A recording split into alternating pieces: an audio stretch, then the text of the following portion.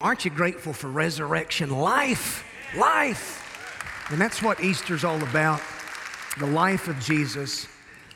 And folks, you know, the gospel says that the same resurrection power that raised our Lord Jesus from the grave, that's the same resurrection power that's working in me and in you as believers.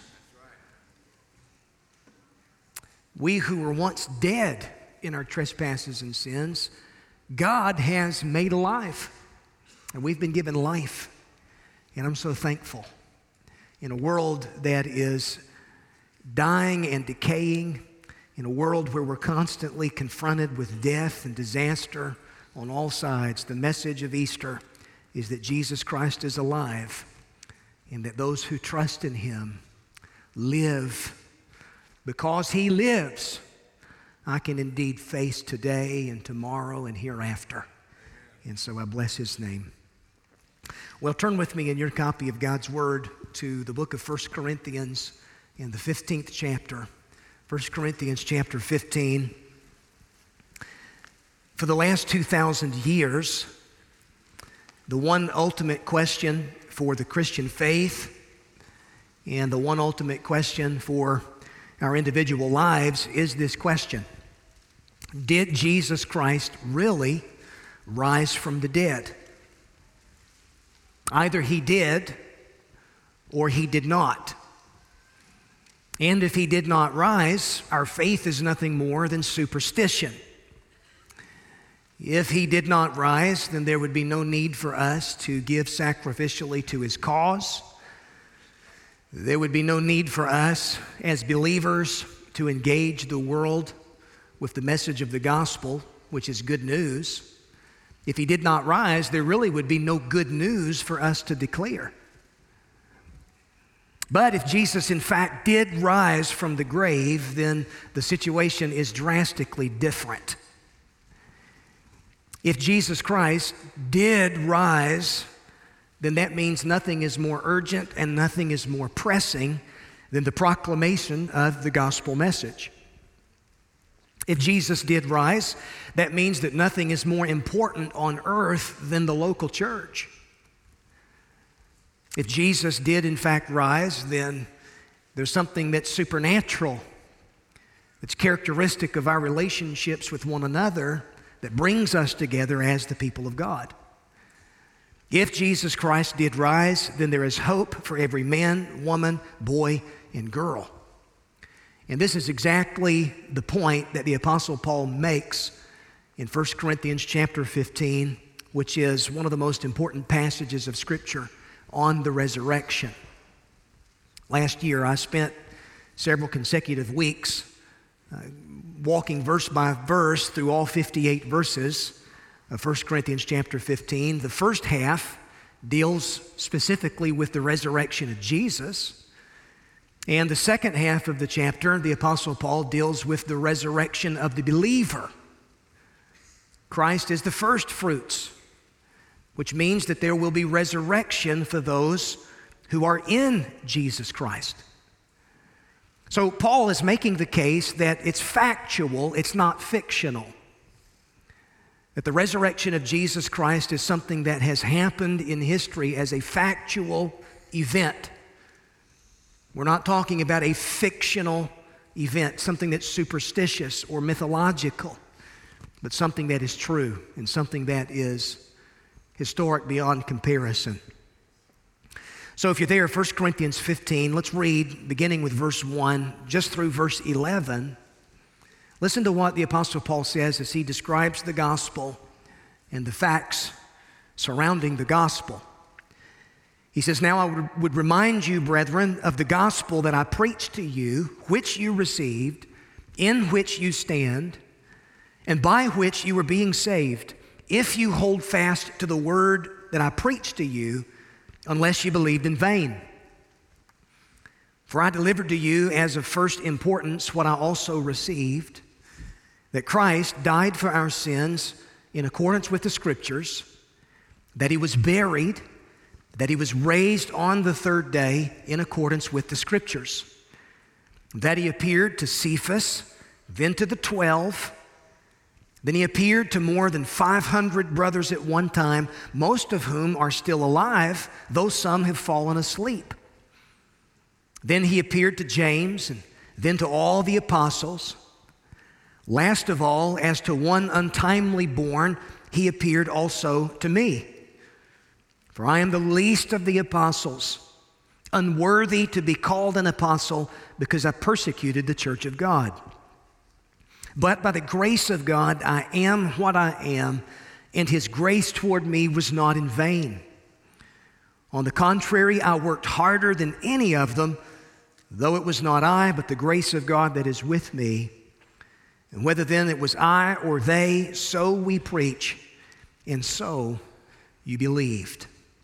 I want to speak from this thought this morning. The resurrection of Jesus Christ, is it fact or is it fiction? Here in this passage, Paul makes the case that, in fact, Christ died, was buried, and rose again to life on the third day. You'll notice he even uses this language down in verse 20, where he says, but in fact, Christ has been raised from the dead. So he's very clear here. We're not dealing with superstition. We're not dealing with some made-up, fanciful tale. This is factual history that we're talking about. And all of it is supported by solid evidence. Now, I would imagine that all of us know the value of evidence whenever it comes to proving that a certain thing happened. In criminal cases, evidence has to be presented in order to prove that a crime took place. And those in the legal field will tell you that there are really two lines or two categories of evidence. On one hand, you have what's known as direct evidence, which is eyewitness account, eyewitness testimony, someone who saw a thing happen and can speak to its truthfulness. And then there is another category known as indirect evidence, also referred to as circumstantial evidence. Now, you may find it interesting that most cases are won not so much on direct evidence, but circumstantial or indirect evidence, which carries the same weight in court. And essentially, anything other than direct eyewitness testimony would be classified as circumstantial evidence, which simply allows a jury to reach a verdict through the use of reason, which examines the facts of a case. Now, often, skeptics will try to dismiss the claim of the bodily resurrection of Jesus Christ because, according to their rationale, all of the evidence is circumstantial. There aren't any eyewitnesses that we can interview or put on the witness stand today for direct evidence. And yet that does not mean that the evidence is not overwhelming, because it is when you look at the case. Unless you dismiss it, bear in mind the fact that the record of the New Testament itself is from direct eyewitness testimony. As far as the evidence of the gospel, you'll notice here in these verses that we've read, the Apostle Paul is appealing to eyewitness account, eyewitness testimony, people who saw the risen Jesus after his resurrection. So this morning, that's what I want us to do. I want us to just consider the facts. Let's consider the facts for the resurrection of Jesus Christ. Let's imagine that we were all cold case detectives who've been assigned to the case of the empty tomb and the missing body of Jesus. Where is it that the facts of the case ultimately point? Because it's important that we understand what really happened. Did Jesus die and rise again from the grave? Or is this something that is made up and we're under a delusion this morning, and ultimately what we believe is nothing more than superstition? Well, before we get into the text itself, I think we need to define what we mean when we refer to the resurrection of Jesus Christ. What does resurrection mean? Because often people will confuse terms. They'll think along the lines of resuscitation. There's a difference in resurrection and resuscitation, which, by the way, Jesus is not the only one that we read about in Scripture who was raised from the dead. We know that Jesus himself raised people from the dead. But there's a sense in which every person, aside from Jesus Christ, who is raised from the dead in Scripture, were resuscitated. That is, they were brought back to life only to have to die again at some point. I think about Lazarus, John chapter 11. Jesus raised him to life again, but Lazarus had to die again. I've often wondered what it'd be like to be Lazarus. There you are with the Lord. You've died, and the Lord raises you back and brings you back into this life, and Lazarus has to experience all of that all over again. And could you imagine what it would have been like to sit down with Brother Lazarus and ask him some questions? I bet he had some stories to tell. So there's a difference in resurrection and resuscitation. Another term that people tend to want to confuse with Christianity is this idea of reincarnation. Reincarnation is a belief that's held by Eastern religions like Hinduism and Buddhism, which sees life and history as being cyclical, a series of cyclical events. We live, we die, we come back. The law of karma, according to Hinduism, says that if you're really good, then you get to come back a little bit higher up on the social ladder. If you're really, really bad, you come back like a Duke fan or something like that, I think, a little bit lower than everybody else. But there's a difference in resurrection, resuscitation, reincarnation, which is not true. Resurrection means that someone who has died returns as the same person in a glorified body, a resurrected body that will never die again. And that's what we're talking about when we talk about the resurrection body of the Lord Jesus. And that's what the Apostle Paul is describing here in 1 Corinthians chapter 15, where he describes for us the facts concerning the death and the resurrection of Jesus and what that means for those of us who are united to him by faith.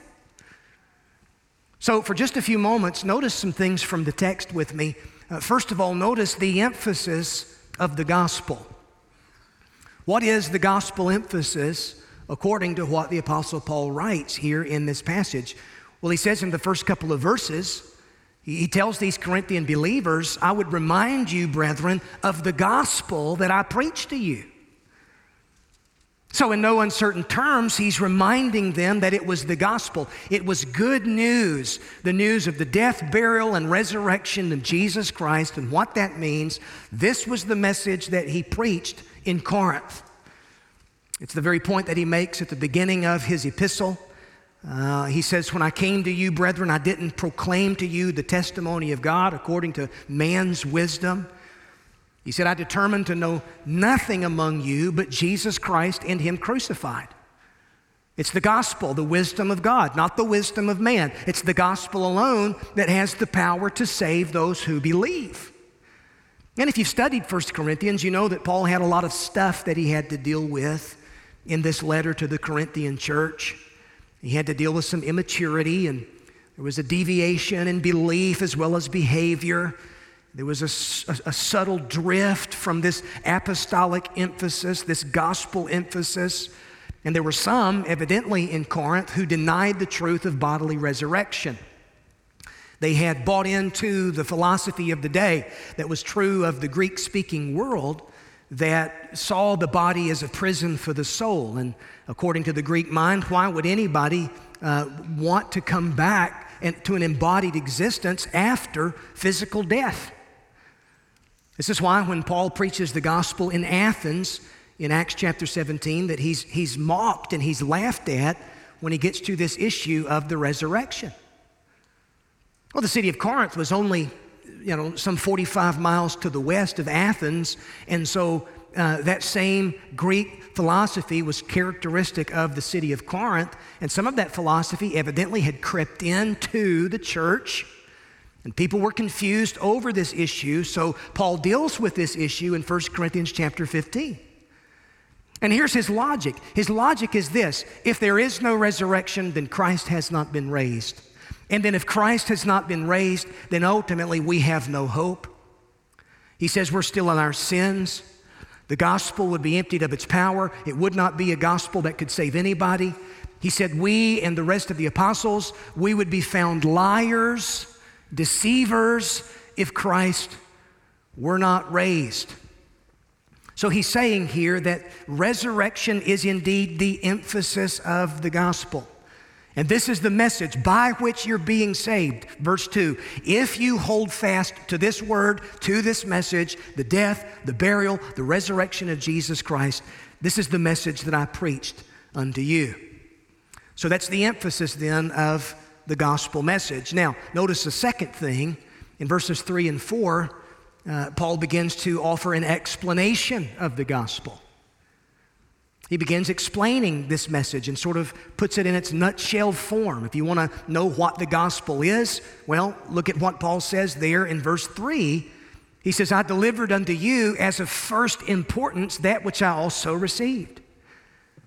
How that Christ died for our sins in accordance with the Scriptures. That he was buried, that he was raised on the third day in accordance with the Scriptures. And so our salvation is contingent upon our faith in this fundamental truth that Christ died for our sins. His death was for a purpose. It was not by accident. It was by divine orchestration. This was the plan of God, that Jesus Christ would be the Lamb of God slain from the foundation of the world. Because his death was a vicarious death. His death was a substitutionary death. He died as one who died in the place of another. He died as our one and only sacrifice and substitute for sins. And Paul says this is in accordance with the Scriptures. All of the Old Testament Scriptures said that this would be the case. And this was the subject of Peter's preaching on the day of Pentecost, according to Acts chapter 2. This had been the subject of the Apostle Paul's preaching. You can read about that in Acts chapter 13. And both Peter and Paul are clear that the death and the resurrection of the Messiah, this is the emphasis of the Old Testament Scripture. All of it would be in fulfillment of Old Testament prophecy. And then you take that a step further. Jesus himself, no less than 7 times in the gospel records, said that he would die, he would be buried, and he would be raised to life again. Now, either he was telling the truth, or if he was a liar, then that means he's a false prophet, which carried a really hefty sentence according to Old Testament law. No, but Jesus frequently mentioned many times in his ministry that he would suffer for sinners, that he would rise from the dead, and folks, he'd be an impostor if he did not do what he said he would do. And so this is the point that the Apostle Paul is making here as he's explaining these gospel facts. He's emphasizing the truth of the gospel. Now, let's take just a side road for just a moment. What are some alternative explanations to the claims of the gospel that have been offered down throughout the centuries? There have been a number of alternative explanations throughout the centuries to try to make sense of what really happened. And if you want to read a little bit more on this subject, you can pick up a book that was by Dr. Norman Geisler, a little paperback book called Reasons for Belief.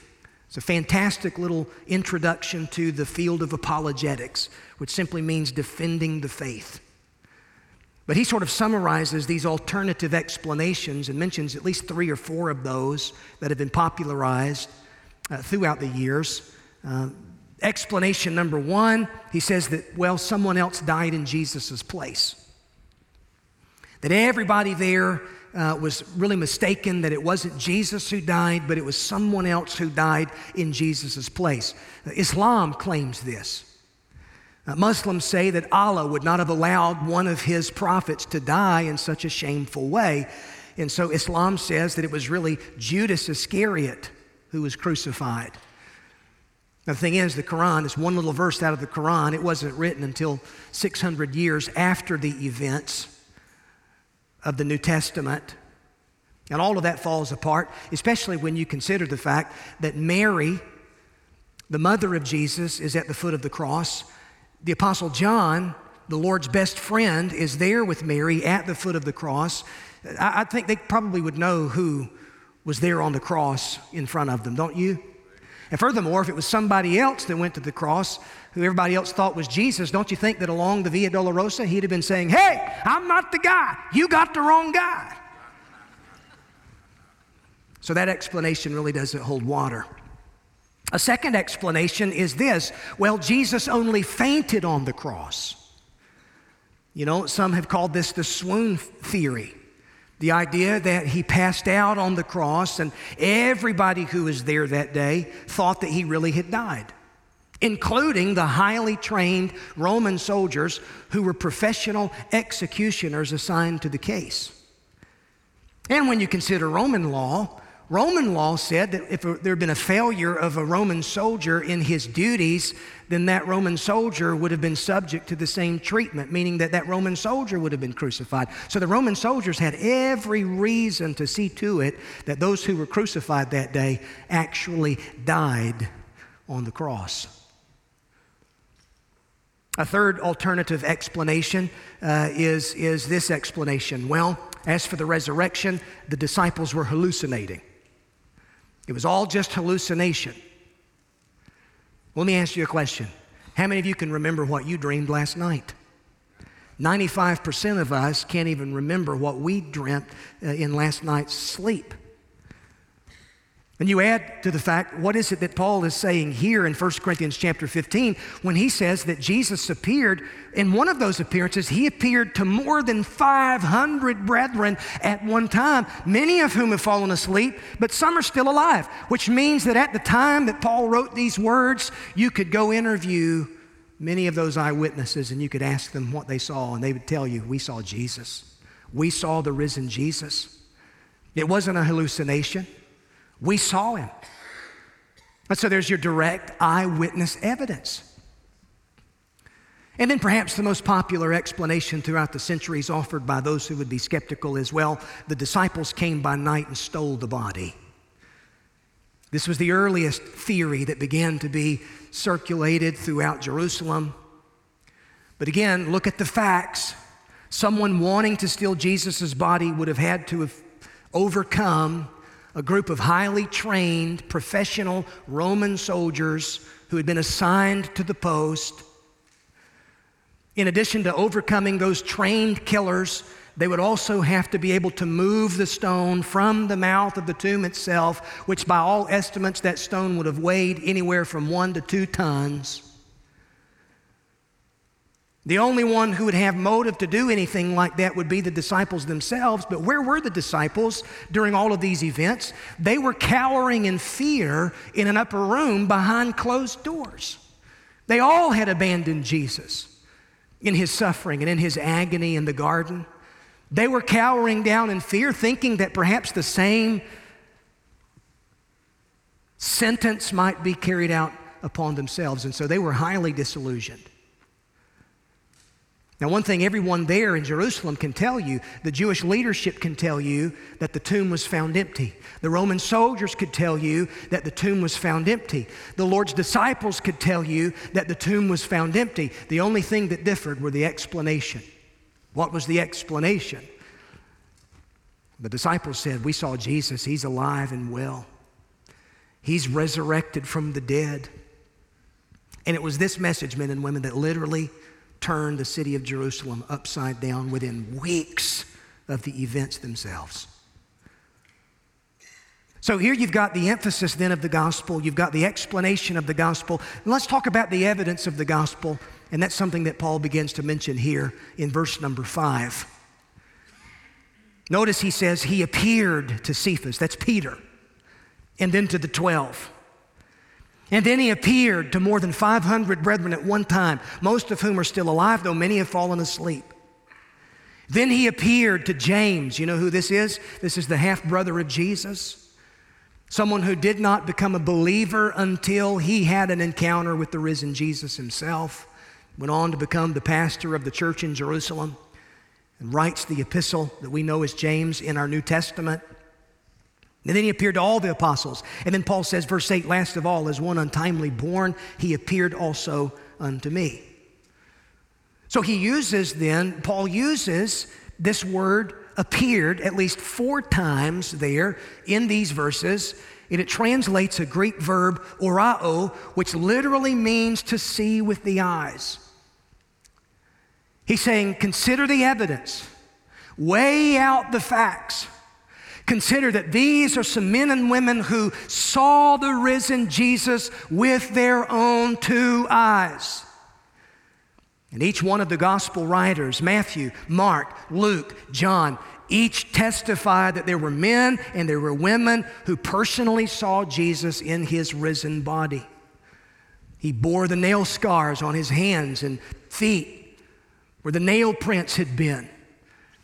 There was the mark where the spear had pierced his side. It was not as though he had simply recovered in the tomb, as if he had fainted on the cross and recovered in the coolness of the tomb, and somehow mustered up the strength himself to remove the grave clothes, and somehow mustered up the strength of a group of men to be able to move the stone, and somehow mustered up the strength in his weakened condition to overcome that detachment of Roman guards who were there, and somehow had mustered up the strength to be able to walk through the city streets and find the disciples there in that upper room and appear and then convince them that he had a supernatural resurrection. No, that doesn't make sense at all, does it? The only explanation is that Jesus Christ is the resurrected Lord of glory. That's the only explanation. And the Gospels mention several appearances, at least 10 appearances of the risen Jesus. To Mary Magdalene, John chapter 20. Or to the other women who were at the tomb, Matthew chapter 28. Or to 2 disciples on the road to Emmaus, Luke chapter 24. He appears to Peter. He appears to the other apostles. John 21, he appears to the apostles on the shore of Galilee. Paul says here in 1 Corinthians 15 that he appears to more than 500 at one time. On and on and on we could go and present the evidence and weigh through the facts. And perhaps one of the best evidences of the resurrection power of the Lord Jesus Christ is the conversion of Paul himself, which he appeals to there when he says, last of all, as to one untimely born, he appeared even unto me. He says, I'm the least of the apostles, not even worthy to be called an apostle. You want to know why? Because listen, he had made it his mission to destroy the fledgling church. He was the leading antagonist toward Christianity. But how is it that the biggest antagonist and enemy toward the church could suddenly be so changed that he would be the leading advocate for Christianity and the leading apostle of Christianity and take the gospel to the known world, planting churches everywhere he went? What is it? There's only one explanation. He met Jesus on the road to Damascus, and it was Jesus Christ who personally changed his life. Just as he had the other disciples who were cowering in fear in the events surrounding the crucifixion, what is it that led them to be bold in their faith? It was an encounter with the risen Jesus.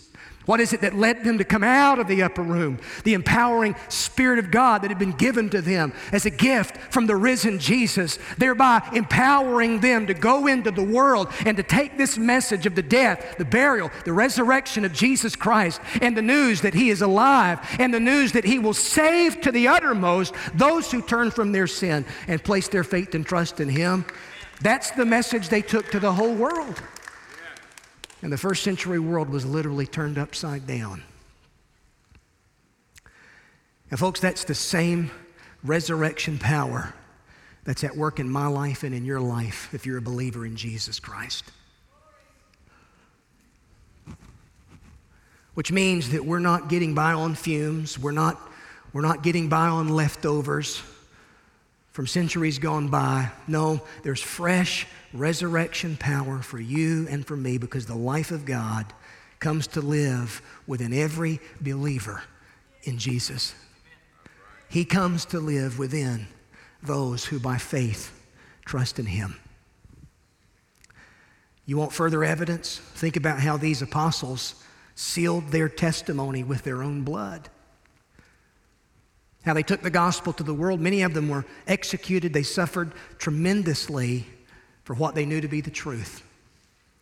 Peter was crucified upside down. Paul, he was beheaded in Rome. What about Thomas, the skeptic that we read about in John 20, who said, you know what? Unless I see and I'm able to put my finger in the nail prints, I'm not going to believe in the resurrection. Well, guess what happened? He met the risen Jesus. Instead of putting his finger in the nail prints, what Thomas did is he got on his hands and his feet and his knees at Jesus' feet and said, "My Lord and my God." And Jesus said, "Well, you believe because you've seen. Blessed are those who will believe having not seen." And Thomas, church history tells us, took the gospel to India, where he was run through with spears, preaching the death, the burial, and the resurrection of the Lord Jesus Christ. Sir Lionel Luckhoo was a famous defense attorney. And the Guinness Book of World Records cites him for having the most successful acquittals, 245 acquittals in a row, murder trials. Listen to what he said about the evidence for the resurrection of Jesus. He said, "I've spent more than 42 years as a defense trial lawyer appearing in many parts of the world, and I'm still active in practice.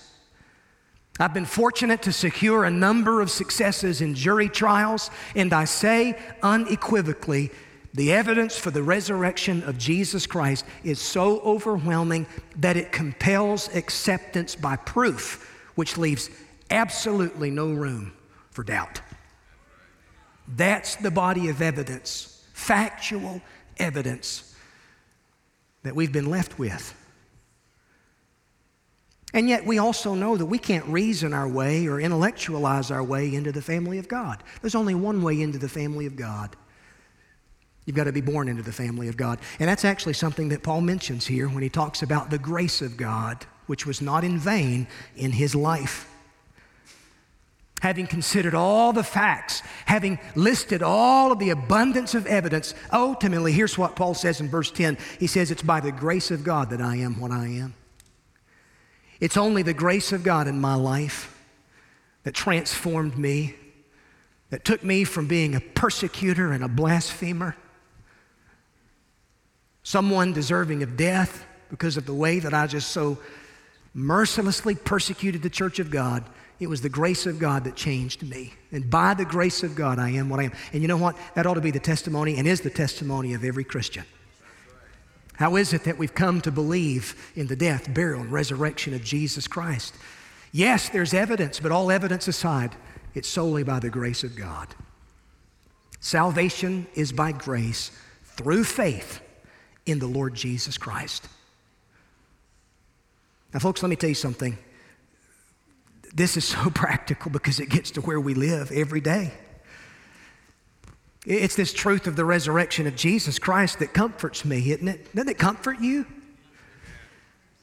There's not a one of us who at some point in our life have not felt the pain of death. Whether it be the death of someone that we love. Many of you in this room, you've had parents who've died this last year, or children who've died, friends and loved ones who've died. And you know what the gospel means? It means that our Lord, He knows every ounce of heartbreak that you felt. He's felt every hot tear that's come from your eyes, flowed down your cheeks. Because we have a Savior who's entered into our condition, who knows what it is to suffer. And it's through suffering and it's through His own death that He's destroyed the one who had the power of death, that is the devil. Which means that the empty tomb is something that brings comfort to me and to you. It's something that assures me, gives me confidence. Jesus said, "I am the resurrection and the life, and whoever believes in me, though he die, yet shall he live." That's some assurance right there. Easter comforts me. Easter assures me. And I'll tell you something else Easter ought to do for you and for me as believers. It ought to motivate us. It ought to be like those women who were there. The first eyewitness accounts. First ones to meet the risen Jesus.